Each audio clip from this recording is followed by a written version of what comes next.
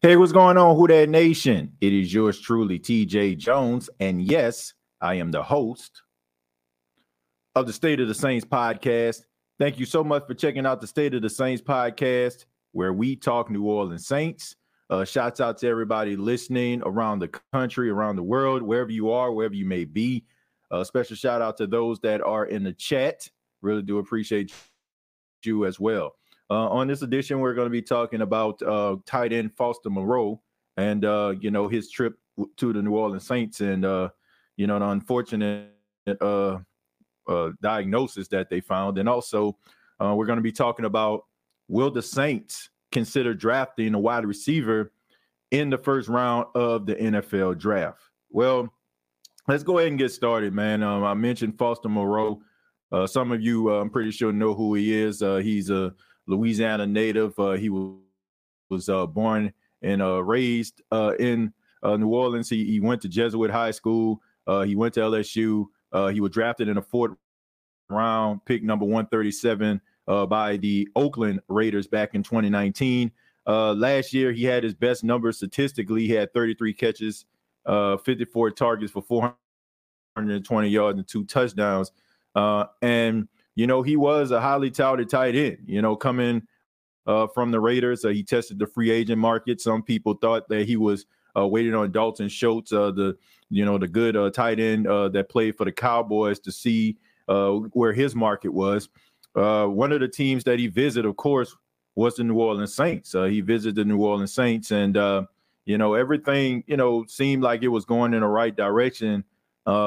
It looked as if, he was considering even signing with the New Orleans Saints. Of course, they had to check him out and, do a physical on him. And unfortunately, this happened. This is from Foster Moreau's Twitter. And I'm going to go ahead and read this. He says, though somewhat of a miraculous process, this free agency period has been life-changing for me. During a routine physical conducted by the Saints medical team down in New Orleans, I've come to learn that I have Hodgkin's lymphoma and will be stepping away from football. He also went on to say, at this time, to fight a new opponent, which is cancer. I'm grateful for the support and thankful for the people that have stood firm with me. There hasn't been a single step I've taken without hundreds of people lighting the path before me, and I will continue to seek guidance. And he says, that being said, I'll go kick this thing's ass and get back to doing what I love. So that comes from Foster Moreau's Twitter account. Look, I'm pretty sure I'm not the only person that feels this way. Definitely want Foster Moreau to get healthy. He can get back to playing football, like he said in that last little sentence there.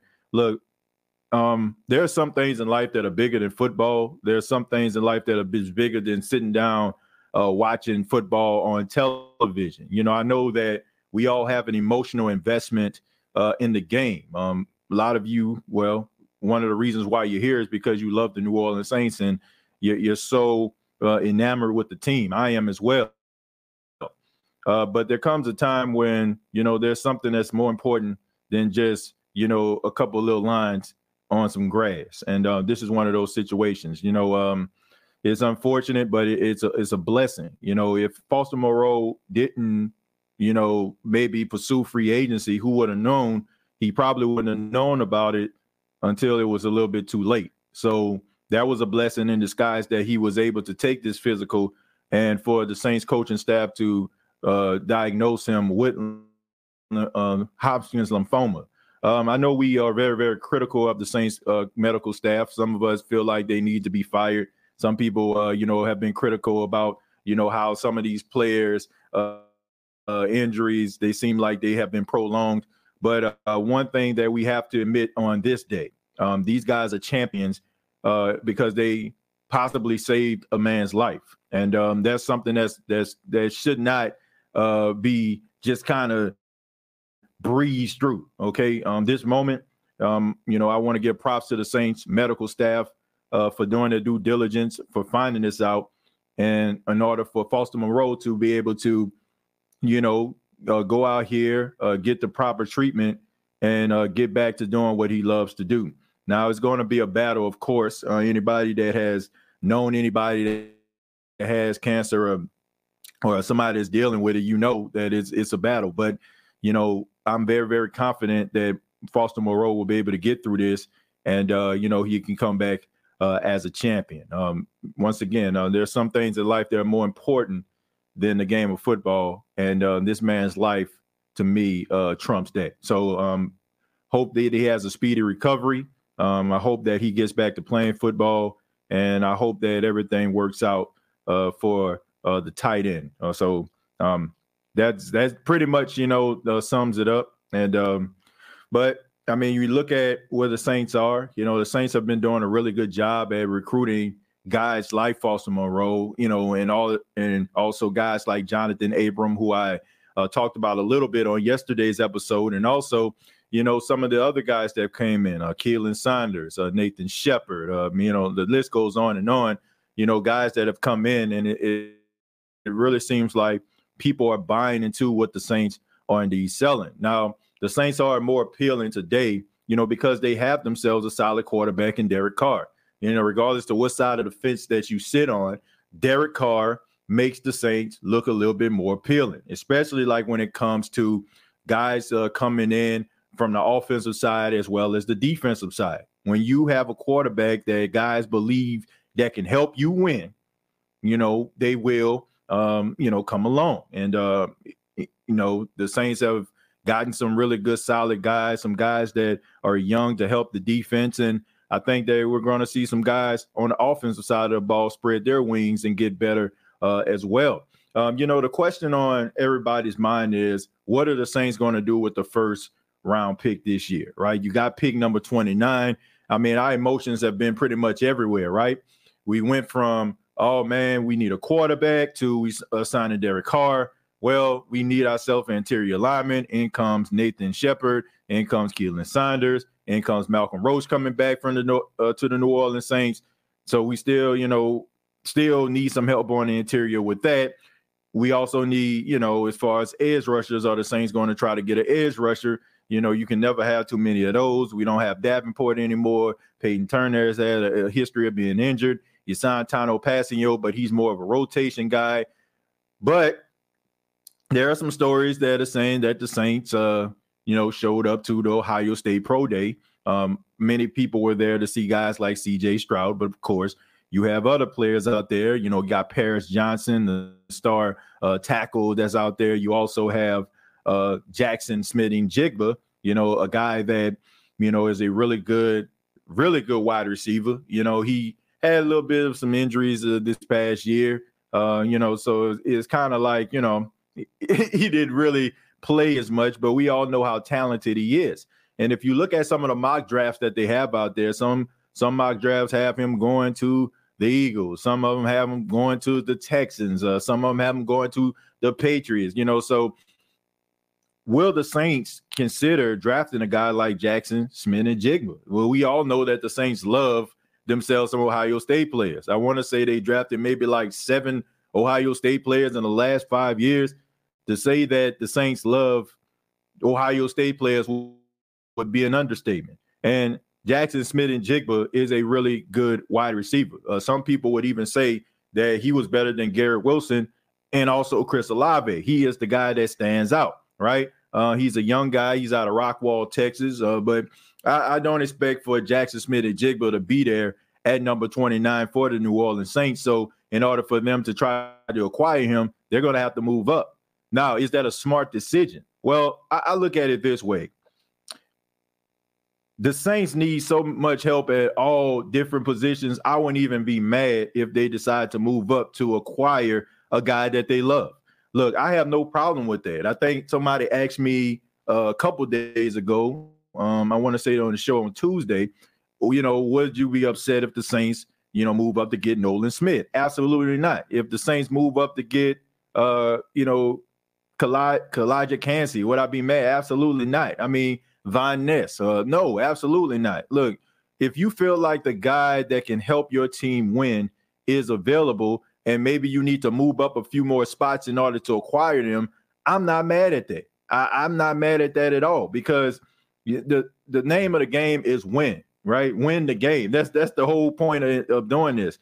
And we all know that the Saints, they need to start looking at some of these younger players, guys that can be those cornerstone players, because now you got some older guys that are on the team. They still have something to offer, but at the same time, you want to have yourself a little bit of a succession plan going while you have guys like Demario Davis and Cam Jordan still being able to give you a little something. You can have some young players come along and they can, go alongside some of the veterans and they can learn how to become pros and they can become your cornerstone players. Now, if Jaxon Smith-Njigba is the guy that you feel like you need to go up and get, I say go up and get him. Now, some people would say that that's absolutely crazy because they're looking at the wide receiver room and they're taking into account Michael Thomas and they take into account of what Rashid Shaheed did last year and what Chris Olave did last year. But we all know that if you look at the New Orleans Saints wide receiver room over the last couple of years, it has been unfortunate that a lot of the guys that we have counted on to be out there and be available on Sunday have not been there. And I just think that, those that don't look at their history are doomed to repeat it. And I just think that you've seen what was happening with the wide receiver room. You've seen the injuries. I just think that you need to dot your I's and cross your T's. And if you can get yourself a good wide receiver in the first round, then I say do it. Because here's the thing. You sign Michael Thomas to a 1-year contract, right? It is more like a prove-it deal and it's incentive-lated deal. And with that, you're still going to have to ask the question after, the first year. If he plays and he plays well and he's not hurt and he's not dealing with injuries, you still have to ask yourself, well, is there a possibility that after he signs his contract, will he get hurt again, right? You still got to ask this question. You also have to ask, what am I going to do going forward with Michael Thomas? Can I find somebody else that can maybe, come in and I don't have to pay as much? So those are some things that you have to definitely look at, at the wide receiver position. But like I said, if you can get Njigba, if you're happy and satisfied with what you can, what he can bring, and you think that him along with Chris Olave for the next 3 to 4 years can terrorize the NFL, then I say go up and get him. Now, it may not be the most popular opinion. It may not be the most popular thing to do, but at the end of the day, you need to make sure that your wide receiver room is intact. You got to make sure that you have enough playmakers to be able to sustain a 17-game season. You have to make sure that you're not looking and trying to find guys that are on this, on a scrap heap around week number 9 or week number 10 because your wide receiver room is decimated, right? And it will be hard for me to kind of sympathize with that because at the same time, you have seen over the last couple of years what your wide receiver room can look like due to injury. So if you can kind of, tighten up that wide receiver room, I don't know, maybe if you want to sign somebody, but if you don't want to do that, draft somebody, I'm all for it. If you want to draft somebody in round, with number 40 in the second round, I wouldn't be mad at that. Look, the Saints, once again, need so many different things, so many different positions. It's hard for you to get upset if they go after an offensive lineman or they go after a linebacker. I mean, they can go in any direction. And I don't think anybody will get mad. I just think that sometimes they draft players that we don't consider exciting and we find ourselves getting upset. Like Anton Harrison, I did a mock draft, and I had Anton Harrison out of Oklahoma, going to the Saints at number 29. And some people were like, well, what are you talking about? On the offensive lineman, what we need with offensive linemen. But if you look at it, James Hurst has been hurt. Trevor Penning has been hurt. Andrews Pete has been hurt. So what are you going to do, right? We don't think about those things until they actually happen. Once again, you have to make sure that you're fully prepared, right? You have to make sure that you're fully prepared. So sometimes it's not the most popular decision to make, but it's a necessary decision to make. But that's why I feel about it. I mean, I wouldn't be mad if they were to try to draft a wide receiver in the first round. You got to be able to protect yourself and protect your team and make sure that you can still have playmakers available when necessary. But let me go ahead and read some of your comments. Thank y'all so much for being here. I really do appreciate that. I'm going to stroll down a little bit just so we can kind of, kind of stay lock and step with the topics. Jerry says, TJ, I was looking for you to come on the Who Dat Nation chat line podcast to tag along with CB, with Rick, Sean, and DJ, but I understand daddy duties. Yeah, Jerry, look, I was checking it out last night. I was with Paxton, and I was just laying in a bed. Of course, I was watching my guys, man. Look, DJ and Mike and Sean, those are really good guys. I've known DJ and Mike. Of course, we've done like projects together over the last 3 years. I definitely consider those guys my friends. I love those brothers to death, man. And they're such great people. Like, I think a lot of people see, them on camera, but like behind the scenes, like they're really good human beings, like great fathers, God-fearing men, and they love football, and also shouts out to CB, who is, I've known for, quite some time. He does a really good job on the WDN chat line as well. So it's not hard for me to try to support a show like that when you got, so much love for everybody that's a part of that. So I definitely enjoyed it. Those guys are funny, and I'm sorry that I missed it, man, because anytime I link up with those guys, man, it's always fun to do podcasts and shows with those guys. The sky's the limit for what they're doing. I mean, it's just a matter of time before the entire world sees how special those guys really are. Let's see, who that SOTS family. Charles, thank you so much for being here. Really do appreciate that. At TJ, do you think the Saints will go after DeForest Buckner for the right price? Rose City, I think so. And I think, if I'm not mistaken, I've seen Cameron Jordan kind of lobbying for that. DeForest Buckner, of course, we know that he got drafted by the 49ers, end up leaving them in free agency, going to the Colts. Has done a really good job there in the interior. I wouldn't be mad at that at all. It don't seem like the price tag is just too expensive for the Saints to be able to try to grab. I wouldn't be mad at it, and the way that the Saints have been, really, really aggressive this offseason acquiring free agents.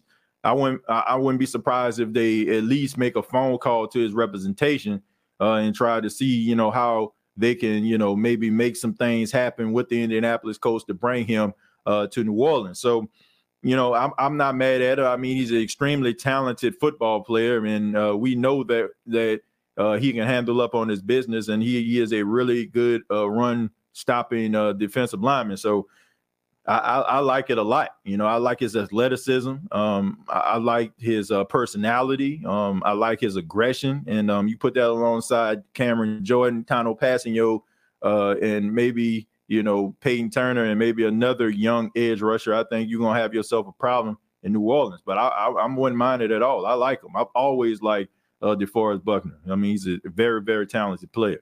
TJ, you think the Saints might go still get Hooker?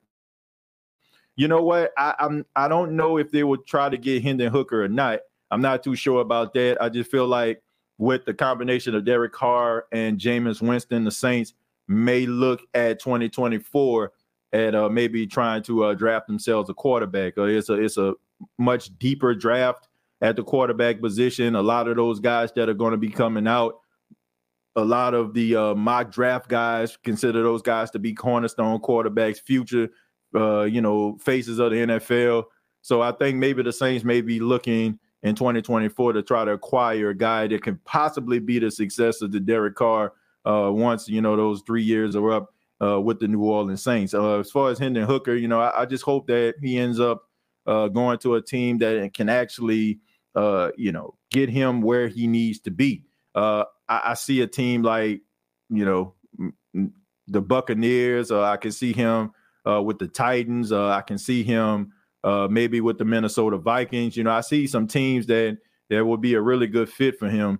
Anywhere it go, it's going to be one of those things where he's going to have to sit behind a starting quarterback and learn. It'll probably be one of those things where you probably won't see Hooker the entire season, or if he goes to a team and the quarterback struggles, you might see him come in, and that's something, honestly, that I don't want. I would rather him sit behind a quarterback on a team that is destined for the playoffs, right? That's going to, give him opportunity to really sit behind him and learn, because if he gets out there too prematurely, it can affect his confidence. And, we all know that everybody loves themselves a rookie when he first come in. Everybody love him because he is the representation of what the franchise can do, and everybody just, enamored by him. And then all of a sudden, if he's not ready and he gets thrust into the lineup, then people are like, man, what's going on with him?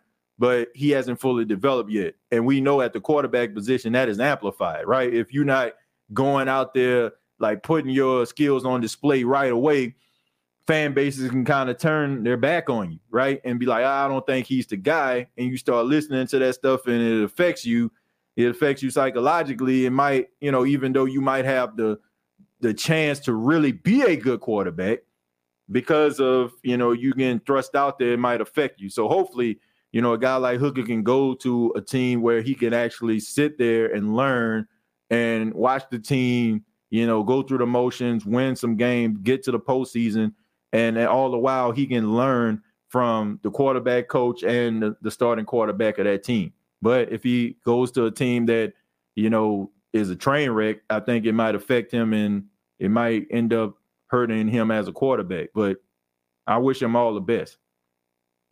Ain't the wide receiver group in this draft is deep? Yeah, it's pretty deep, Tidra. It really is. It's not one of those where, it's very top heavy and then it's a huge drop.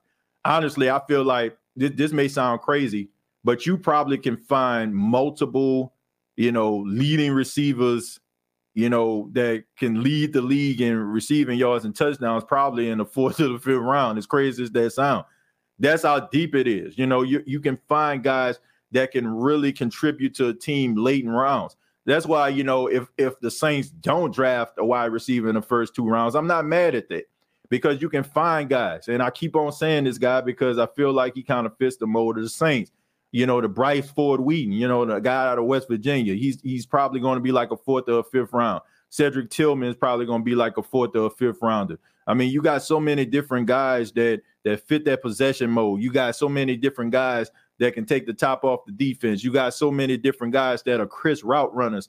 So to me, you don't have to get one in the first 2 rounds, even if it sounds like, even if it's a guy that you're probably not too familiar with.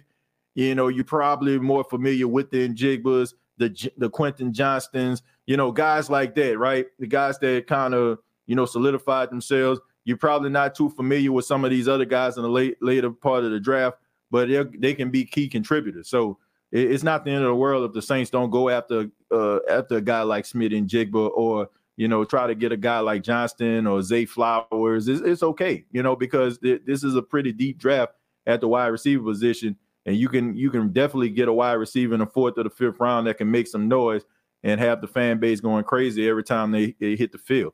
Alfred, thank you very much for the $4.99. Says, I'm all for loading up the wide receiver room because after a few weeks into the season, we back to the guys we was complaining about. We need that 2018 depth. Yeah, I mean, you need depth at the wide receiver position. And I also just think that the Saints need to get away from the Paytonisms when it comes to the wide receivers. And what I mean by that is, Sean Payton really had a knack for getting the most out of the most average receiver. But getting the most out of that receiver might be, he can take the top off the defense, so I'm going to have him running a street route all the time, or, I'm going to have him running deep posts. So it almost make that player becomes one-dimensional. And it also gives the opposition the idea that we know what you all are about to do. It's almost like when the Saints played the Tampa Bay Buccaneers, and I think it was like 3rd and 1, and Carlton Davis kind of set on a route because he knew Marquez Callaway was going to run a quick slant. And after he bats the ball away, he looks at Callaway and says, "Man, I knew what you was going to do, man. You always run that play," right? So I think the Saints need to get away from that, right? Get guys that can do more than just maybe 2 routes, right? Get some crisp route runners, guys that can take the top off the defense, guys that can, have really good body control, guys that can work the middle of the field as well as take the top off the defense. Because here's the thing, if you get guys that have a plethora of skills at the wide receiver position, it makes your offense even more deadly, because you can't zero in on just Michael Thomas, because you have to account for Chris Olave's ability to work the field and take the top off the defense. You can't just, wait and try to see if, Chris Olave is just going to take the top off the defense because now, he can do so many other things, or Rashid Shaheed can do so many other things. So I do think that you need to get away from those things, not just, getting guys that are just one dimensional, because if you get more than one guy that can have the possibility of going over 100 yards, it makes your offense even more deadly. Like, because you can't just double cover Michael Thomas and say, okay, we got everything under control. So you get guys that can do a multifaceted of things, and you put them out there, and you'll have yourself a high-powered offense, in my opinion. I say go for it and have a BPA approach in the draft. Well, look, all I know is you try to get the best players possible, and you try to make sure that your team is more formidable than your opposition. So any way that happens, you just make it happen. Jerry, we talking about the rapper Tekashi 6ix9ine getting beat up at the gym. Oh, that's another story for another day. Nah, from what I've seen, the wide receiver class is thin. I only like Hyatt and Wheaton in this draft. Nah, it's not thin at all, man. I'm telling you. Have an opportunity to go to the Senior Bowl, have an opportunity to go to the Combine, talking to these guys, watching some of their film, watching like some of these guys' strong points and some of their weaknesses. This is not a weak draft, man. Now, you might consider it weak because you may not know a lot of the guys like right offhand, and I'm not, no disrespect, because I'm pretty sure you're very, very knowledgeable. But sometimes, like, when you have a bunch of guys that, that come from big name schools, we can kind of look at it like it being top heavy, right? Oh, man, after that, they ain't really got nobody. So when you start thinking about Quentin Johnston, and then you start thinking about Jaxon Smith-Njigba, you start thinking about Zay Flowers, but then you also got to take into account, some of those other guys that came from schools that probably wasn't on TV all the time, or they probably, played in a school that's kind of in the middle of the pack of their respective conference, but they still was out there making some noise. There's a lot of talented wide receivers out there. Having opportunities, like I said, to go to like the Senior Bowl, to go to the Combine, to interact with some of these guys, to see these guys out in some of these one-on-one drills and see these guys, running these routes. And, there are a lot of talented wide receivers in this draft. Now, you have to go to a team that's going to be able to take your talent and put it together and put it out there on display. So sometimes guys can kind of slide through the cracks, or guys don't live up to their potential because they fall to a team that doesn't have their best interests at heart. But if you have a talented guy and he goes to a really good team that can develop them in the right way, you can see some really talented wide receivers. And this, like, to me, this going to sound crazy, or probably not to me, but this is probably the most talented wide receiver draft since 2015. Like, when you had like Mike Evans and Odell Beckham Jr. and Brandon Cooks and all these guys came out. It's pretty talented, man. It's a pretty talented draft. Let's see. I'll be good today.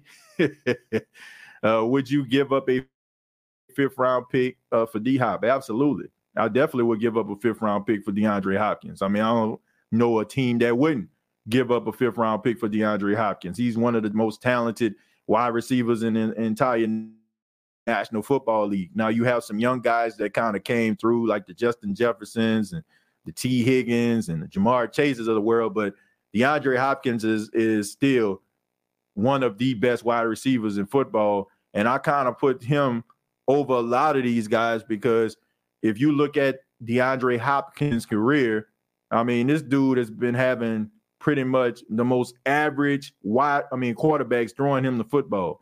The T.J. Yates, the Brock Osweilers. So many different guys that have been the starting quarterback of the Houston Texans over the years, and he still finds a way to be in the best wide receiver in the league conversation. So I definitely would give up a 5th round pick for him. I think that he's extremely talented, and I would give that up in a heartbeat. Mario says, TJ, the host, what's going on, Mario? Thank you for being here. Says, yo, TJ, I finally made it to a live.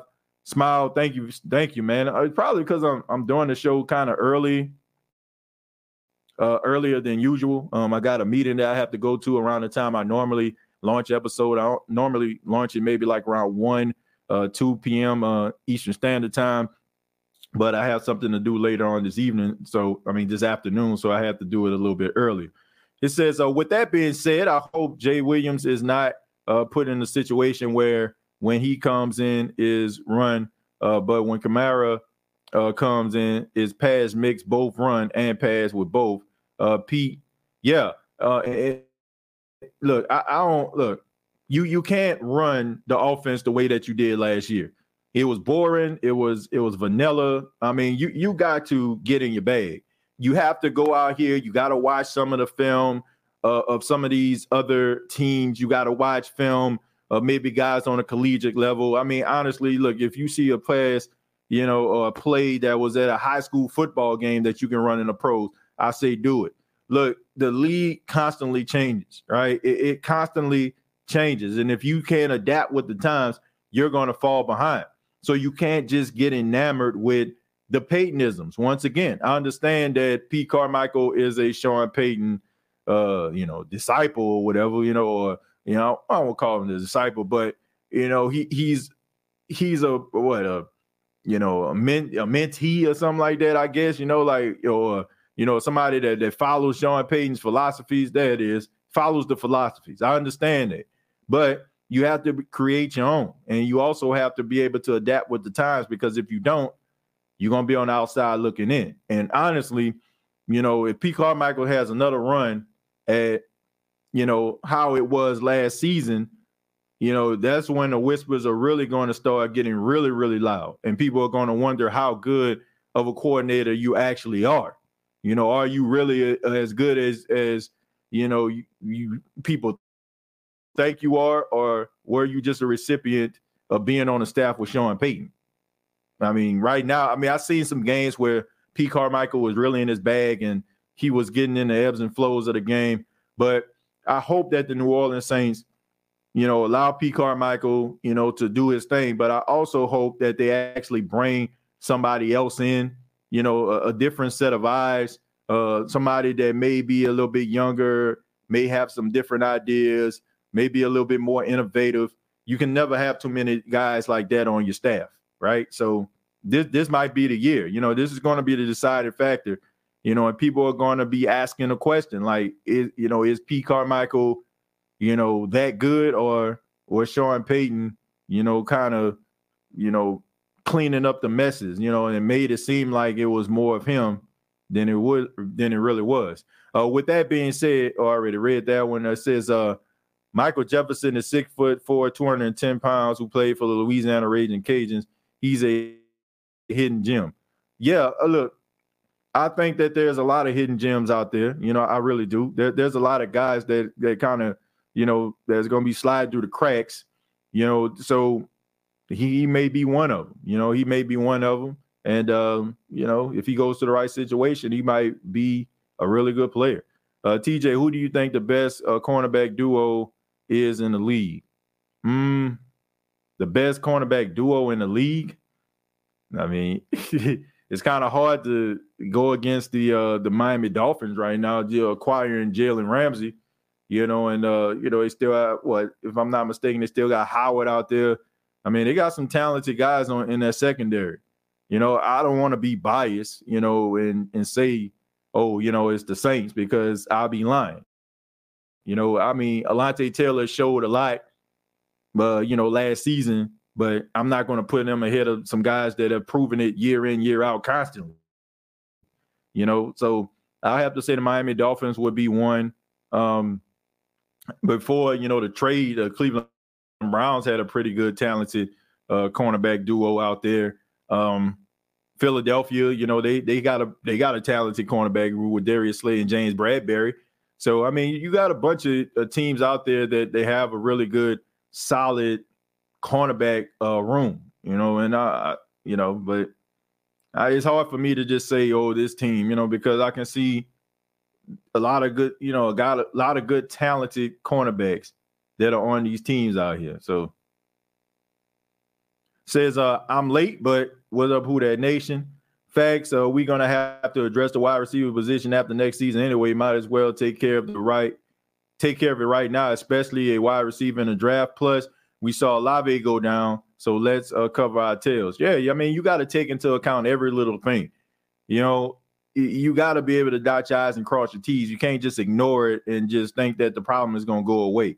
It's almost like, you know, you ever started your car and rode around in your car, and then you start hearing like a little ticking noise, and you know, you're like, oh man, I don't want to hear it. Then you turn up your radio so you can drown out the sound that's underneath your hood.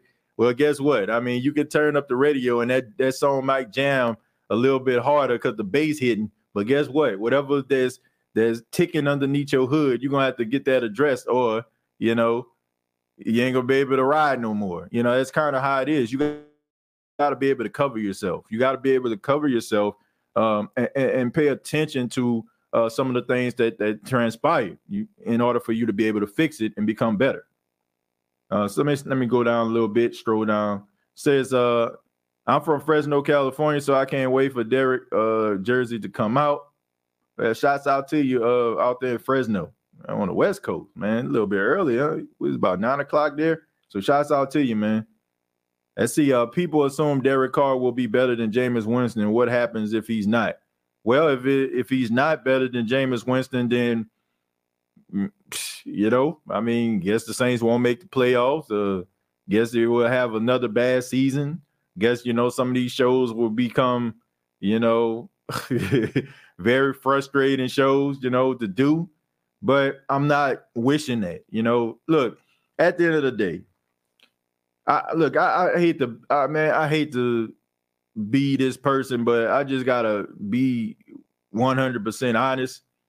Jameis Winston ain't the starting quarterback. Like, and some of you out there just gonna have to deal with it. Like, talking about, oh, Jameis got screwed, Jameis got met. Like, look, I don't think anybody wants to play more than Jameis Winston. I don't think anybody wants to see somebody play more than, you know, Jameis Winston does as far as him being a starting quarterback, but he's not.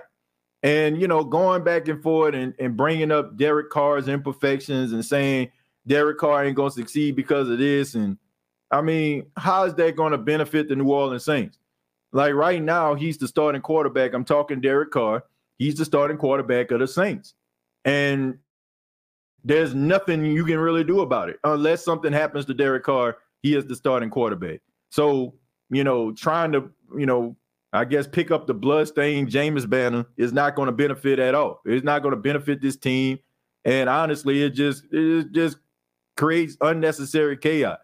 Like, it's just not going to happen. Like, I like Jameis Winston just like everybody else, but he's not the starting quarterback.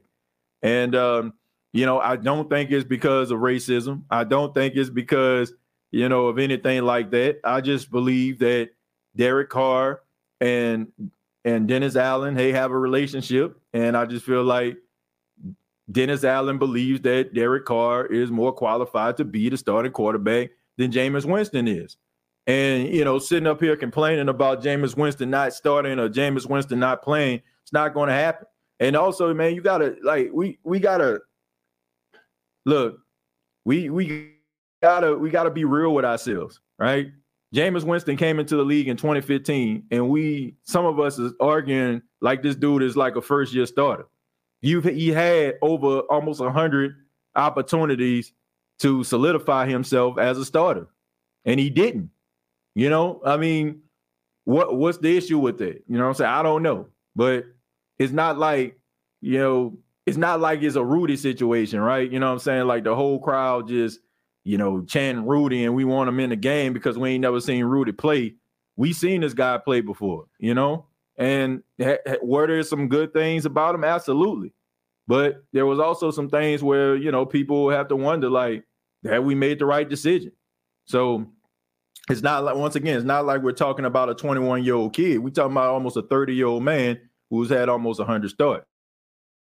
So I think that it's about that time. You know, it's time to, you know, see, you know, like, if Derek Carr don't pan out, then it just don't pan out. But that's Dennis Allen's choice. That's his choice, you know. But I mean, I wish Jameis the best. I really do. I wish him the best. I think that he definitely deserves to be a starter in the National Football League, but he's not going to be starting on the Saints team. So we can cry or we can keep moving forward and see what 2023 has to offer with Derek Carr. Would you be upset if we draft the tight end out of Notre Dame, Mike Mayers? No, I would not. No, I would not be upset at all. I think that he's a really talented tight end. I remember watching him the first game of the season. I think that when they played Ohio State, I mean, the dude was an absolute monster. So I would not be mad at that. But I don't think he's going to end up going to the Saints. I think more than likely he'll probably get drafted like early. Like, I think Cincinnati, they need themselves a tight end. You know, a couple more teams need a tight end. But if he falls to the Saints, him or Kincaid, you know, out of Utah, like, I wouldn't be mad at that. Would you be opposed to taking running back Gibbs at 29? No, I wouldn't. I wouldn't be Jahmyr Gibbs. I wouldn't be upset with that. I mean, he has a lot of qualities like Alvin Kamara. I wouldn't be upset with that. I hate when my car is acted up with the noise or something like that, and you take it to the mechanic and then it's not doing it anymore. Car makes you look like a liar. Well, I mean, it's better to be safe than sorry, right? And getting it checked out, you know, is always a good thing. Y'all fandom crazy. Y'all be wishing someone fail. I don't care if SpongeBob leading my team. I'm pushing him and rooting. I mean, absolutely. Look, I'm not one of those people. I'm not looking for somebody to fail. Because, look, I think you're missing a mark if you're wishing somebody fail just so you can look right to the masses. Like, I take no pride, like, when I have takes and I say something not going to work out and it don't work out, right? I'd rather it be the opposite, believe it or not. I'd rather say something like, if a guy is struggling, right, and I'm like, man, maybe it's time to move on, or maybe they need to go in a different direction, and that guy proves me wrong. Like, I feel good about that. As crazy as that sound, because I don't want to sit on this show and bash and talk about people and talk about their shortcomings and say that they're not good enough. Like, I'd rather, you know, them prove me wrong. But here's the thing, man, like, saying somebody ain't the answer, oh, it ain't gonna work out because you're mad because they didn't go with your guy. I just think that that's just the wrong way of looking at it. You know, at the end of the day, you have to think about, if this dude don't succeed, then that he's the representative of your team, right? It's the representative. He's the representative of your team. He is, on as far as the offense, he is one of the main deciding factors if your team is going to be successful or not. So why would you want him to fail? You know, I mean, that doesn't make sense to me. Like, I like Jameis Winston as well as the next bag, but I'm not preying on Derek Carr's downfall so Jameis Winston, you know, I can be right about my take on Jameis Winston. Like, come on, man. Like, is being right mean that much to you that you're willing to, like, see somebody fail or even, like, watch your team crumble? Like, nah, not to me. Seattle in the house listening to at 9 a.m. Doesn't matter always who that. Daryl, thank you so much for listening all the way in Seattle, Washington. Man, y'all up early on the West Coast. Man, I appreciate that, man. That's an honor. Like, for y'all to be, you know, checking this show out. I appreciate that, man. I know it's early. Tell him TJ says, please don't start with the Jameis versus Carr thing. Yeah, I'm kind of over that, man. I'm over it. You know, like, I think yesterday, to me, you know, shouts out to Jameis 101. Enjoyed the interview, but it just made me just realize, man, like, anytime you start talking about, you know, this type of comparison, it just kind of draw, you know, it kind of draws like a divide in a Who Dat Nation. And that's not the type of energy that I want to be on. Like, I don't want to be on that. Like, I'd rather talk about how this team can actually win some football games. I'd rather talk about how, you know, they can add certain players to certain positions and get back to the playoffs. Like, talking about Jameis versus Derek is, like, honestly, I just think that it's just a waste of time. You know, it doesn't benefit anything, you know, and it only just kind of just makes us upset and frustrated as a fan base. So, you know, I had to look at that. You know, honestly, I had to look at that yesterday, and I was talking to my wife about it, you know, and that's not the type of energy I want to bring, you know, to make, you know, I was going back and I was listening to the interview, of course, but I seen the chat and I seen so many people going back and forth over the topic, and that's just not the energy that I want to bring. I want to bring positivity to the show. Of course, a couple laughs and some truth in it as well. But I don't want to bring that at the expense of, creating a divide in the Who Dat Nation. Like that wasn't the energy that I wanted. So definitely don't want that. I'd rather, have positive energy happening on this show more so than the negative. Says there's only one team that truly flexes at the end of the year. Yeah, that's true. Only one team stands alone, right? Only one team can win the Super Bowl. If Jameis has to stop due to injury, do you think he would have been able to run the same scheme as Carr, or will have a different scheme as each quarterback? I don't know. I mean, he may be able to do that, but I'm not sure.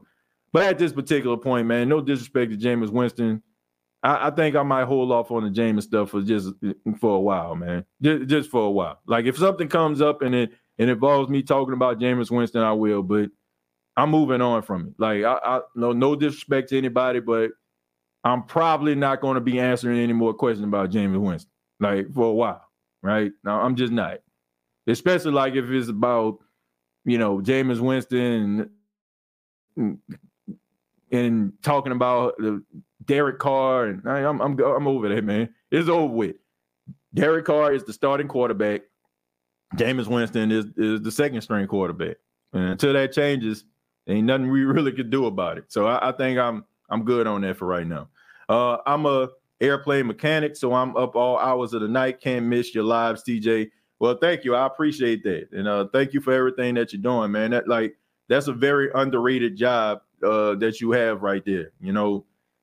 We get on these planes and, we travel across the country, get to our destination. We don't think about that, man. But I definitely thank you for your contributions, man, because, man, what you do, you help and you save hundreds of lives, thousands of lives, making sure that those planes are up in the air and working functional. So shouts out to you, man.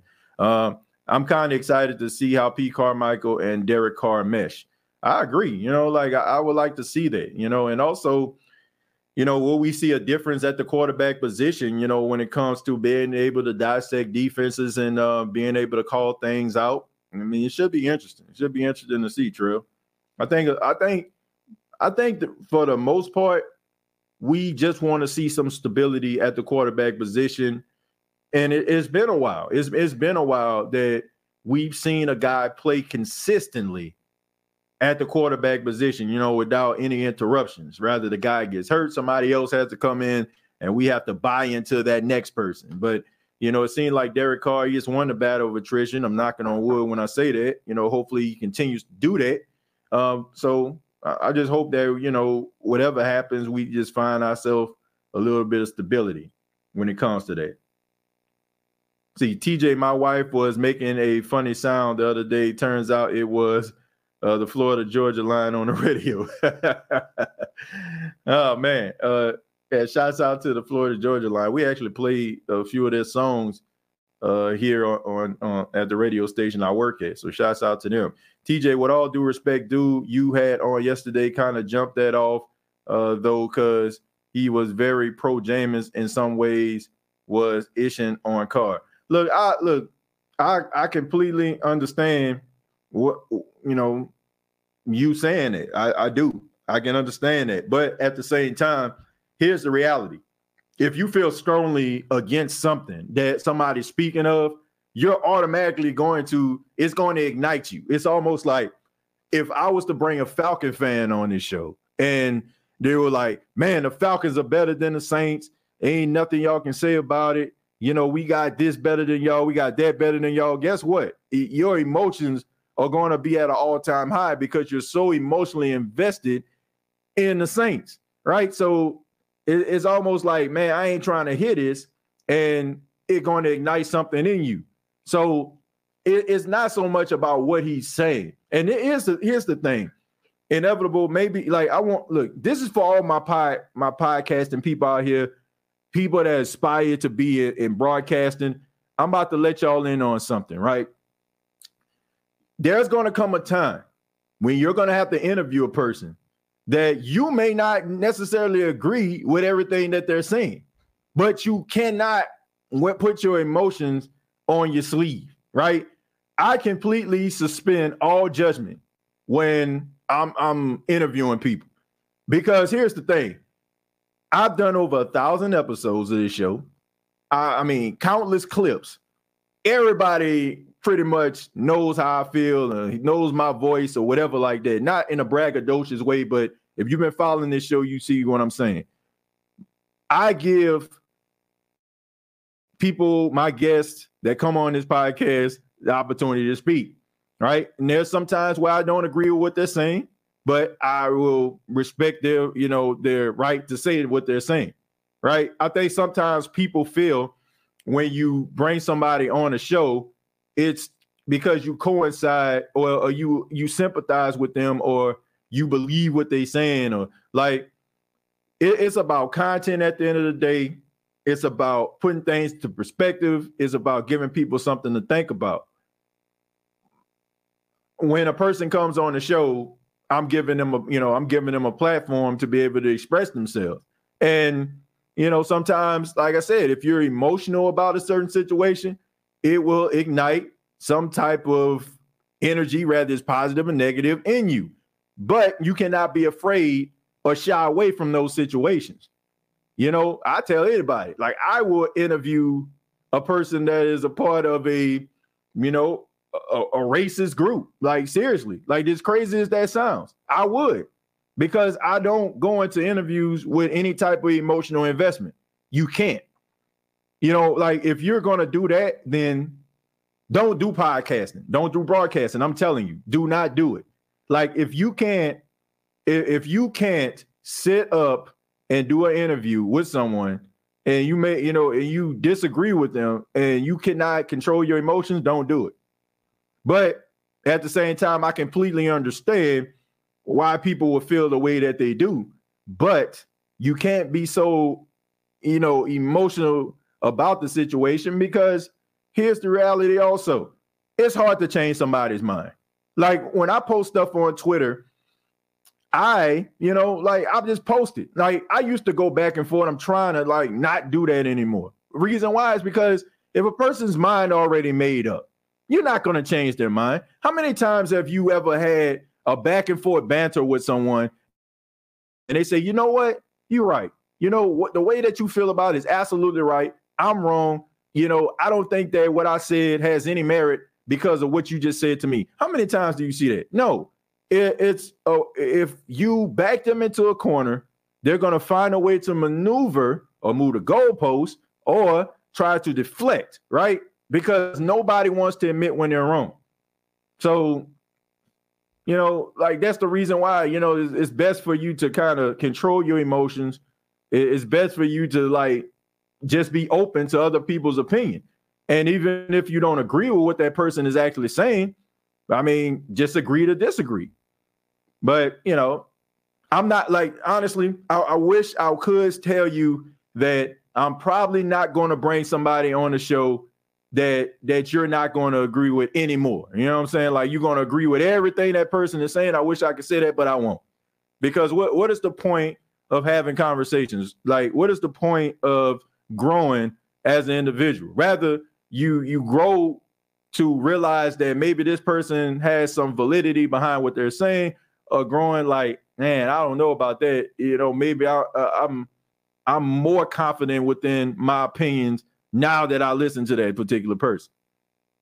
I'm just telling you, because there are so many people, and I appreciate this, man. I'm extremely humbled by the number of emails and tweets and all that kind of stuff that people come up to me and say, or, say to me, I started a podcast because of you. I appreciate everything that you're doing. You got any advice? That's the best advice I can get to anybody that's trying to start a podcast, broadcasting, whatever. Do not be so emotional to a point where you cannot conduct the interview, or you got to be going back and forth with your guests. Because here's the reality. You're doing everybody that listens to you a disservice, because you don't have your emotions in check, and you robbing yourself of an opportunity to follow up on questions, to make the interview much better than you even imagine. So don't always wear your heart on your sleeve, folks, and be okay sometimes when people, don't always agree with you. I mean, I'm not always looking for an amen corner. I'm not. Like, I just want to give everybody that advice because there's so many people that reach out, that want to start podcasts, that get into broadcasting. Those are the type of things that you have to experience, man. Let me stroll up just a little bit more. Let's go to Mirror. Says, if Jameis has to step in due to injury, facts, TJ, I'm unsure about DA as a coach, but I want him to do it the right way to be the best because he is the coach of my team. If he coaches good, we win and look good. If he fails, we fail. So I'm all in. Yeah, that's the way I feel. Last year, around this time, like I wasn't happy with him. Of course, like I don't think a lot of Saint fans, but look, I don't want to deflect. I wasn't happy with Dennis Allen, and I stand by a lot of things that I said. I did want him to go. I'm not going to lie about that. It may sound controversial. Some people might not like that, but it is what it is. The team did not look good, and there were times where it just seemed like he got out-coached. But it just seemed like there's something about him that the Saints love. They want to bring him back. They're giving him an opportunity to build the team his way. So I'm willing to give it an opportunity. I'm not going to sit up here and just say, oh, Dennis Allen is a loser. I'm not, I'm just using this as an example. Dennis Allen is a loser, so the team is forever going to be a loser, yada, yada, yada, right? Like it's a new season. It's a new day. So let's just see where it goes from here. I'm kind of excited to see how Pete Carmichael already read that. Let me scroll down a little bit. I think I read this one too. Let's see. TJ, with Cam Jordan getting up there in age, some draft boards have us taking a cornerback or a running back in the first round. Being that D-line has a void, what prospect do you see fitting the mold of the Saints? Well, Ed McDonald is one of them, the guy out of Iowa State. He's an edge rusher. Look, Corey, look, I like that statement that you just made because it gives me an opportunity to address something. What prospects do you see fitting the mold of the Saints D? See, that's the thing. Need to get away from all of these different molds that you had. The 6'7", 289, 290-pound dudes, right? The guys with long arms and long wingspan that can do swim moves but can't make it to the quarterback like Peyton Turner or Davenport has failed to do, right? What you need to do is try to get the best pass rusher available. If it's one of those undersized guys like McDonald is 6'3", 240 pounds, right? Not the largest guy in the world, but he can cause havoc and he can get to the quarterback. Nolan Smith isn't the biggest defensive end in the world, right? He's about 245, 250 pounds. But guess what? He can get to the quarterback. Vine Mess out of Iowa, he's about 240, 250 pounds, but he can get to the quarterback. Look, the image, look, what did Shock G say? I'm about to ruin the image and the style that you used to, right? Y'all remember Humpty Hump, right? Stop what you're doing because I'm about to ruin the image and the style that you used to. You need to go ahead and just eliminate the way that you've been doing business because obviously there's a new mode of pass rush in the National Football League, and it's not the 280-pound dudes anymore. Like, you think about this, Kayvon Thibodeau, what he about 250? You look at TJ Watt, what he about 240? You look at the Bosa brothers, what they about 250, 260 maybe? Like the guys that are terrorizing the National Football League aren't these big Reggie White type guys anymore because these guys are so fast, they're so athletic, they're so strong, they can bend low, they can get underneath some of these larger 300-pound offensive linemen, and they can get to the quarterback. So to me, I think that they need to destroy the logic and the thinking that they've been having on the defensive line. I'm looking at some of these smaller guys that are able to get these double-digit sacks consistently. And, the Saints have been drafting guys with long wingspan that probably average between 5 to 6 sacks apiece.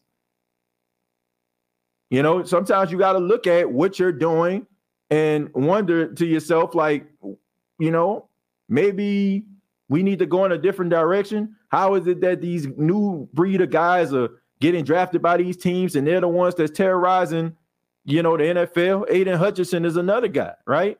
Aiden Hutchinson is another guy that's terrorizing the NFL, right? This guy catching he had more interceptions than all the cornerbacks on the Saints team, right? He had 3 interceptions last season from the edge, like as a defensive end. He has 3 interceptions. He had more interceptions than anybody in the secondary.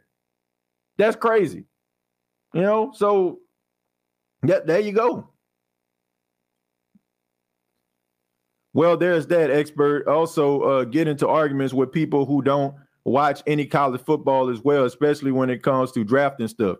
Well, like, once again, if you know people are like that, why even entertain them? Like, because here's the thing. We live in a contrarian world, right? There's a lot of people that will go against you because more people see the world the way that you see it, right? And they know that they can see the world the way that you see it. But that's not the most popular thing to do. That's not the most exciting thing to do, right? So I'm going to kick against everything that you actually believe, because I want people to see me. Some people do that. There are some times where I see people that really want to legitimately have a conversation and disagree with what I'm saying. And I can, okay, this is why I feel the way I do. They tell me this is the way I feel you do. I respect what you're saying. Right. But then you have other people that I see constantly. Like, I can put, today is Thursday. Well, technically today ain't Thursday because the stars shift this way and they shift this way. So technically it's Friday. Like, you got people that literally feel like would kick against something like that. Right? That's just the way that it goes.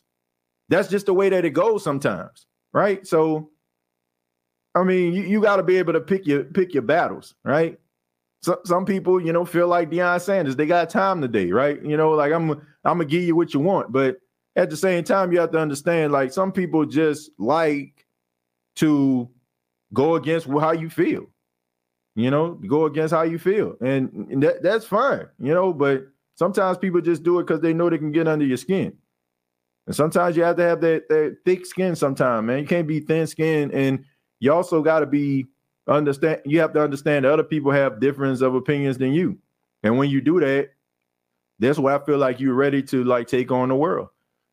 Get out of here. Yeah, I don't care if somebody disagrees with me, but if you're going to be rude about it, then tell me why you disagree. And a lot of people can't do it because they don't know football.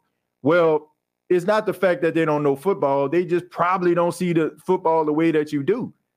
That's what I'm saying. Like, we can't just be so dismissive. Like, sometimes, like, I just feel like, if you ever take communications, there's something called pseudo listening, right? Pseudo listening, if you take, like, certain bullet points and you apply it to, your response, right? And sometimes, because you can get too riled up, or you may have a difference of opinion than someone, you can kind of miss what they're actually saying. And they might have some validity behind what they're saying. It may not be totally right. It might be like some little points that's missing, but at least you have a full understanding of what somebody is actually saying. I think sometimes we get upset is because we have such a strong stance about certain situations that we don't want to feel like somebody is knocking us off the block, or we don't want, to feel like, like we wavering. And that's fine. Like, you can be true to yourself, but at the same time, be respectful of what somebody else is saying. And even if a person is trying to be disrespectful, you have to ask yourself, why are they being disrespectful? Inevitable, like, why are they being disrespectful? It's because maybe you're speaking too much truth. Maybe it's the fact that your knowledge is trumping what they're talking about. And again, it goes back to what I just said. A lot of people aren't going to sit up here and say, you know what, you're right. You gave me food for thought. Thank you for this conversation. It's been invigorating, right? They're not going to say that, right? So you gotta understand when a person responds a certain way, why are they responding that way? And we gotta, have that strength to just say, I mean, it ain't worth it. So, man, that's that's what I say. Sometimes like people do understand football. Sometimes people do have really good points. Sometimes it can be a little bit misguided, but you can find the most beautiful things and beautiful flowers and tall weeds, right? Yeah. Let's see. College football has become better since Alabama isn't winning the title every doggone year. Yeah, I mean, look, I like the way college football is going right now, and it has a lot to do with the NILs because now, guys can go out here and get money off their name, image, and likeness, and now it's making it tougher for some of these mainstay powerhouse schools to just get the status quo 4 or 5 star athletes. You really got to go out here and work. I want to say shouts out to Booker T. Washington High School in Tuskegee, Alabama. That's my wife's alma mater. Nick Saban went out there to watch a football player at that school, right? So did the coach at Auburn, right? So Nick Saban don't really go too many places. He'll send representatives and stuff like that. It's very rare. Like, I think if I'm not mistaken, Nick Saban, he was on college football game day, and he said the last time he went go watch a player up close with Jameis Winston when he was in Bessemer, Alabama. So he don't really go too many places. But now, man, you got to go out there. You got to go out there because now these schools can get these NIL deals, and be able to get you and recruit you to these schools, right? Now it's an equal playing field. You can't just say, oh, man, Alabama, Nick Saban, Bear Bryant. You can't just say that, and to a lot of these kids, those things don't really too much matter anymore. I mean, of course, you want to go to the best school to get you into the NFL, but these other schools they have just as much money as Alabama, and, they can make it more appealing, and they're willing to rip some things up and create some new things. I think Oregon started this whole, uniform thing, where you have so many different players, that get recruited by these schools. Now they got all these different variations of uniforms. Oregon used to be like that. That was a really good sales pitch. So now you really got to do your due diligence. Now you can't just go in and put your Alabama shirt on and, and your Alabama visor hat and just go to somebody's house and say, come with me, and I can make you a star. Now it's like you can go to some of these other schools and you can get that name, image, and likeness deal. Social media plays a huge role in that. It can help you generate your following. You got to work now. So you're probably going to see more schools, that probably wasn't part of that conversation end up finding their way back to, national prominence. Thank God for transfer portal and NIL deal changing the landscape in college football. Yep. So teams can now actually compete with Alabama. That's my whole point, Trail. That was a good point. That's a good point that that you just made. Because I mean, I agree. Now you just can't go out here and just rest on, oh, I'm Alabama, I'm Clemson. Nah, you got to go out here and you got to work. And also, I'm happy about that because, when I was growing up, teenage, college, I remember, the BCS. The BCS, it was the computer generated system. And every now and then the computer spit out Boise State. And Boise State can go to the Fiesta Bowl and knock off Oklahoma, right? And sometimes it would miss. You'll have Hawaii taking on Georgia and getting beat to sleep 60-0, but it was intriguing. And also, I felt like when Boise State beat Oklahoma, yeah, we're towards the end of the show, folks, if you haven't noticed. When Boise State beat Oklahoma in the Fiesta Bowl, a lot of people probably felt before that game happened, yeah, we're going to put this little powder puff team out here against Oklahoma. Adrian Peterson going to run for 300 yards, and they can get slapped around, and it's just going to justify us, manipulating this system where we keep these outsiders out. But then you start to see Boise State not only win a Fiesta Bowl, but consistently get talent, consistently find themselves into the BCS games. And then what happened? All of a sudden, we need the college football playoff. We need a committee, right? The committee was designed to keep these boys out, right? To keep them out, to keep the LSUs and the Alabamas and the Georgias and the Clemsons, constantly, consistently going to these college football playoff games because it was basically a man-made system now, right? But now, what do you do now when other teams can get 4- and 5-star athletes that may not be Alabama, may not be Georgia, may not be Florida, but it's a USC or it's a Utah or it's like a Oklahoma State. Now you got to work. And now, even though you do have a man-made system, what can you do if Oklahoma State is undefeated at that particular time or Utah is undefeated at that particular time? You can't keep them. You can't keep them out now because the entire world sees that they're undefeated and they play in a power conference. So, I think that it's beneficial. It's unfortunate that we had to have 6 or 7 years of the same status quo. Now the NIL deal situation kind of is changing the way and changing the landscape of college football, and now we're getting back to being more competitive. Some of these old guys, they don't agree, they don't like it, because now they got to go out here and work. But hey, that's the inevitable. I had to apologize to 101 yesterday to let him know I wasn't trying to be disrespectful. That's not what TJ Follow is about. I respect his take. I just tired of the drama. I agree, man. Like I said, I don't want that type of energy. Like every time you start talking about that, it does create a divide. And like I said, I'm looking forward to some positivity. Let's see, I got the Saints winning the division, but if another team gets Lamar Jackson or are ready for that, what should we do? Well, if another team gets him, hopefully it's not in the South, right? if maybe it's another team that can be able to get them from Baltimore. Just hope that it's not the Falcons. Yeah, I feel you. My thing is, if you disagree with me, tell me why. And none of them were competent enough to do so. Well, I don't know. Like I said, maybe that was one of those instances where I was telling you, like some people, look, if you generate a certain level of following, people watch you enough or people see you tweeting enough, they know what can push your buttons. And you should never allow anybody to have that level of power over you. Sometimes they can do that because they know that you're going to try to, snap back at them, or, they can probably really get you riled up, taking 30, 45 minutes of your life going back and forth with you. So sometimes you got to pick your battles, inevitable. Sometimes people know how knowledgeable you are, but they also know that sometimes like you cannot shy away or run away from, an argument.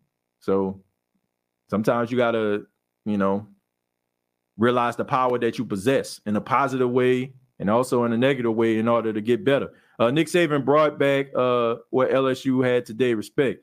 I just can't cheer for Alabama, even with him there. I can't do it. Born in Baton Rouge and raised in St. Gabriel, Louisiana all day. David, look, there's nothing wrong with that. I ain't got to look. I'm not one of those people that just despise, college football teams, right? I like LSU. I've always liked LSU, but if I was to tell you that I'm so emotionally invested in LSU, like I am Jackson State, I'll be lying to you. Now, the only school like I just strongly, I won't say strongly despise, like I got a level of respect for them, but it's Alcorn and Mississippi Valley State. Like those are two schools, but they are Jackson State rivals, right? The passion that I have for my school is the reason why, I laugh when Alcorn has misfortune, and so is Valley. I mean, I stay laughing with Valley because they stay with misfortune, but y'all see what I'm talking about, right? It's that friendly banter, right? Or when the Falcons fall all over themselves constantly, like it's for our viewing pleasure, right? We enjoy that, but I don't have like the same level of emotional investment in watching Alabama fail, because I'm from Louisiana and LSU is there. Like I want to see LSU win it all, but I don't. I have way more passion for Jackson State than I do for LSU, if that makes any sense. And if you went to HBCU or you went to one of these schools, like if you went to LSU, right? I mean, of course, like you probably despise Alabama. You know, like, because you went there. Like, you're emotionally invested in that, right? You're emotionally invested in that. I went to Jackson State University. So Alcorn and Valley, like, when they lose, I'm emotionally invested in that because, you know, I want to see them fail, you know, because I mean they're Jackson State rivals. But yeah, I get what you're saying though. I get it. I can't stand Mike Evans, but I can't lie. I love his game and how he's built as a wide receiver and physicality. I wouldn't mind having him in our receiving room. Him and Lattimore at practice, though. Yeah, I mean, look, Mike Evans is a talented wide receiver. I got to be honest, man. There's not a wide receiver that's come through the South that I can just say that I hate. You know, I don't want to see them do well against the Saints. But, I mean, I don't hate Steve Smith. I didn't hate Steve Smith. Like, dude was a dog. You know what I'm saying? Like, dude wasn't no pushover. I mean, Roddy White, Julio Jones. Like, I don't, like, hate these guys. You know, like, I don't despise them. Like, I just want to see them fail when they play the Saints. You know, but, you know, when you watch these guys from a distance, like if they're playing, like, let's just say they're playing the Titans on a Sunday night or something, like, if they making plays, it's like, man, that dude, they're a fool. Like, I remember when the Patriots played the Falcons in the Super Bowl, like, I feel so bad for Julio because that boy was balling. You know what I'm saying? Like, if you look at that Super Bowl, like, some of the catches Julio was making out there was like, man, my goodness. But, you know, at the end of the day, it's like, they lost, so you happy about that. So, you know, but I don't despise any, like, honestly, I don't despise any player, you know, that plays in division like that. Because I know that there's gonna be a strong possibility that player might end up coming to the Saints. So, I mean, I just don't want to see them do well when they play against the Saints. It's all good, TJ. I got more passion for the Saints than I do for the Patriots, and I live less than an hour from Gillette Stadium. Yeah, I mean, look, that's just the way that it goes sometimes. Like, when you're emotionally invested in something, you know, it's kind of hard for you to turn it off. You know, it's like somebody talking about your mama or your dad or your husband or your wife, you know, or your kids. Like, you become, like, you know, emotionally invested in. And if they do talk about them, you know what I'm saying, that can ignite some type of like passion or anger, you know, vitriol, you know, like, if you're not careful. That's why, you know, I tell people, like, it's very important that you stay in tune with your emotions, because people can manipulate you and move you around like a little puppet dog. Don't do that. You must not have watched the Saints game when the St. Louis Rams were in the division. I hated all their receivers. Well, that's because they was good. You know, most of the time you don't like a guy because they good. Like, they throwing a monkey wrench in your plans. Like, anybody sitting up there like, man, I hate Alex Mack. Like, I hate Jake Matthews. Like, you know, like, he about to, you know what I'm saying, Cam Jordan about to go out here and sack Matt Ryan about 3-4 times. Like, you don't look at them dudes like that. Like, nobody on the Falcons offensive line, you like, man, I hate that dude. But I guarantee you, if you look at a Falcon fan, they were like, man, I hate Teron Armstead. Man, I hate that dude Ryan Ramczyk. Man, we like, you know, like, it's mostly guys that are making your team look crazy. You know what I'm saying? Like Turner, you know what I'm saying? Like Michael Turner or whatever, like Turner the Burner when he was with the Falcons. Like, he running all over the Saints, 3 touchdowns. Marshall Faulk, you know what I'm saying, catching the ball out of the backfield and running in between the tackles. Torrey Holt and Isaac Bruce and Ricky Pro, like all those guys were good. So it's like, of course you ain't gonna like them because they basically been destroying your team. It's just like, I'm pretty sure if you look around the NFC South, a lot of the fans of other teams hated Drew Brees. They hated him. You know what I'm saying? Because they know Drew Brees about to get the upper hand on them. They know that like, fourth quarter, about 3 minutes left. They gotta be holding their rosary beads. They gotta be holding their lucky rabbit foot, their lucky horseshoe, because Drew Brees got the ball, and they know 2 things are gonna happen. He's gonna put that ball in the end zone, or he's gonna set it up for a field goal. You know, most of the people that you just can't stand is because they're good. They just great players. You know, you respect the greatness, you know, but you just don't like the fact that it's happening to you. talk about hate wide receiver. Roddy White is one of them. I have a funny story, man. Like when I was living in Texas, right?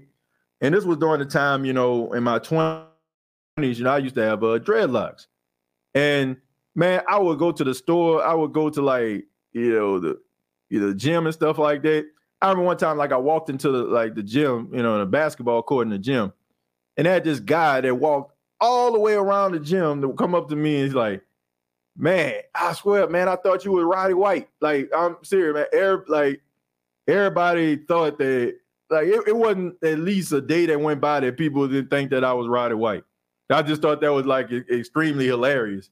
Like, I just thought, like, at first it was, because the first time it was some guys I hung out with, was like, "Man, anybody told you like Roddy White?" I'm like, "Nah, man, it's just a joke. Like, you're just messing with me or whatever." But I'm telling you, it's like you go to the store and like people just think that, it's crazy. It was funny. But, Roddy White was a good wide receiver. He was a really good wide receiver. Like I said, most of the time when you don't like a guy, it's because they were good. It's true. I never gave the Bucs much of a thought because they sucked. But when they got Brady and them boys, I had a burning hatred for them all of a sudden. Yeah, it's because of the greatness. Like, people, people find themselves, despising greatness. Let's see, Ricky Pro, one of the best and most consistent white dudes to ever play wide receiver. Guys like him and Julian Edelman are solid. Yeah, Jordan Nelson is one. Adam Thielen is another. Yeah, they had some really good ones out there, man. I think a lot of times those guys slip through the crack because they are white. I'm gonna be honest. Like, it's almost like people don't want to give him credit, like Cooper Kupp, like that boy out there putting these boys in the blender. But it's like, who the top wide receivers in the league is? You're gonna name about 4 or 5 black guys, but Adam Thielen is just as good. Cooper Kupp is just as good. Jordan Nelson was just as good. I mean, they got reverse racism when it comes to football too now. like a lot of these guys don't get that credit because they are white boys, man. But man, they can ball out. Man, Cooper Kupp is a beast. Like, cool. I see. Look, there's not. I'm gonna be honest. Like this is real. Marshawn Lattimore can lock up a lot of guys, but the ones that I've seen really giving them problems and fits has been, these wide receivers. Like Adam Thielen, like Cooper Kupp, you know what I'm saying? Like, those are guys that see they give him both fits and both problems, But hey, man, those guys are good, man. And they deserve their credit, man. They deserve their credit too. They can ball out. I'm gonna take a few more and then we'll get up out of here. It says Jackson State ain't doing nothing. It's all about them Jaguars, man. I can't even keep a straight face. But they been good lately, no lie. Yeah, Southern is good, man. Southern is a good football team. Shouts out to their coach. He be out there and man be out there wearing ascots. You know what I'm saying? Like, but that man can coach. So shouts out to him. And I expect for them to really make some noise, man. This season. Look, Deion Sanders is at Colorado, but Jackson State better play. They better play. Because I'm telling you, like, he left a lot of receipts that they're going to have to find. You know what I'm saying? Like, for real. Like, these teams are they chomping at the bit. They licking their chops to put up 50, 60 points on Jackson State. Like, I'm telling you, like, Jackson State better play because the attitude and the cockiness that Deion Sanders instilled inside of like Jackson State players, and when it was like on the field and stuff, and how we just superior to y'all and y'all ain't nothing. And then, like keeping quarterbacks in the game, throwing the ball when they up by 3-4 touchdowns. Jackson State better play. I'm telling you. It's gonna get real, real ugly because them teams ain't gonna have they ain't gonna have no sympathy for Jackson State. If they feel like they can put up 100 on Jackson State, they're gonna try to put up 100. I live in Atlanta now. I can tell you it's more Saints and Giant fans here than Falcons fans. Who that nation is deep in Georgia. Yeah, Trail, look, I went to the Falcons Saints game week 1. They had a lot of Saints fans out there. They had a lot of Falcon fans. And, we rode the train to get to the stadium, and on the train you had Falcon fans, you had Saints fans, and a lot of talking at the beginning of the game, but it was a quiet ride back to the car, when the Saints won. It wasn't much talking after that. I mean, honestly, what could you say? Giving up a big lead like that in the fourth quarter. Let's see. Do you ever go to the Bayou Classic? I used to go to the Bayou Classic when I was younger, but nah. Dude, that Nation is the best fan base in the entire world. I mean, yeah, this is a pretty good fan base that we have. Like, yeah, but as far as the Bayou Classic, yeah, man, not in a long time. When I was younger, of course. I mean, look, tickets were basically free. Like, high school, middle school, like you get to go to Bayou Classic. It's pretty cool. So yeah, I mean, but Southern Grambling, that's always gonna hold a special place in my heart, man. I mean, I'm Louisiana through and through. Don't get me wrong. Like I said, the emotional investment in certain schools aren't as strong because I went to Jackson State, but I still got love for the traditions that Louisiana has. The Bayou Classic, the Jazz Fest, Essence Fest, Mardi Gras. You know what I'm saying? Like, it's certain things that just never goes away. They're always a part of you. And those are one of those things. That's $5K coming out your check.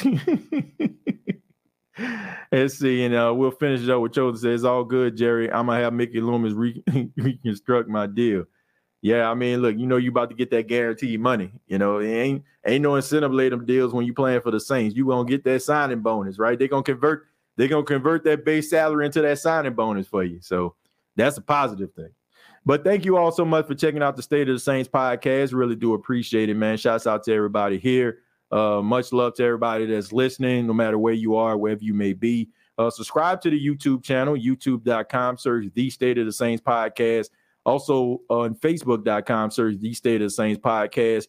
We got previous episodes available on Apple Podcasts, Spotify, iHeartRadio, Anchor FM, also on Megaphone FM.